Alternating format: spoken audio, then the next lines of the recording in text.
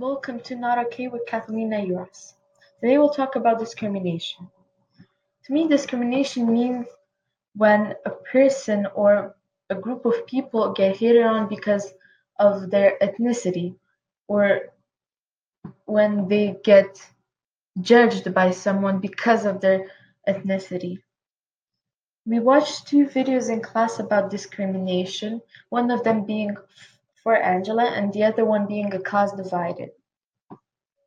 From both videos I learned how it can affect a person mentally and physically, how some bad words about their uh, community and ethnicity, how can it can affect them physically and mentally, and how it can make them feel underappreciated, and how it can make them feel bad about who they are. Not really a lot surprised me because since those videos were in the past happened in the past, I could kind of understand the thoughts back then and how it isn't the same as now. And I wasn't surprised to believe that in the class divided video, I wasn't surprised by the fact that the kids believed what their teacher and told them, because usually kids believe their mentors and people who are usually older than them because that's what they're told, and they are at the point where they believe everything so that they can learn. So I wasn't really surprised by that. um, I do believe that in the future the discrimination we could eradicate it. It's not going to be tomorrow or in 10 years. It's definitely going to take some time, but I think we made a lot of progress since 100 years ago, even 20 years ago. I think we made quite a lot of progress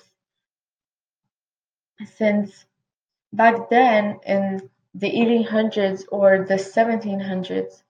Back then, the word discrimination didn't even exist. It was a normal thing to treat people who are not Caucasian, to treat them differently because they're not Caucasian, to treat them. It was normal that back then. It was considered normal, and I feel like we made quite a lot of progress since since the past, and I think that's a good thing. And I think that we can progress even more in the future, since this generation is quite equal, I would say. But there's still some places where it's not perfect. I mean, not everything is perfect, but I think we can achieve something perfect in the future. And I think the first step that we have to do is educate people on how not believe everything they told, and to stop looking past appearances or anything, or appearances or traditions of a community or a group of people, since they're not always true. And I think people should be less judging of other people, and it will help a lot. I think that should be the first step.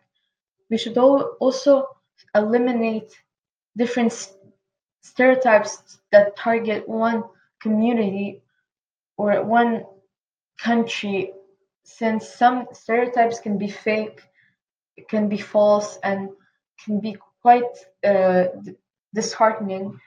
And I think that we should get uh, and the media and stuff like that. I think we should get rid of those things, since it makes people believe bad things about someone, and it makes them think things that are completely not true, and it can affect their view of a group of people, a community, and a country, and it can affect their view of people, and they can their thoughts change around, and they can become more they can feel certain things about a group of people. And I think that we should stop promoting false media and different things that see bad things about people.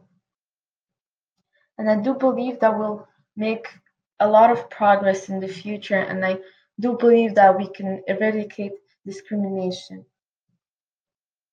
Thank you.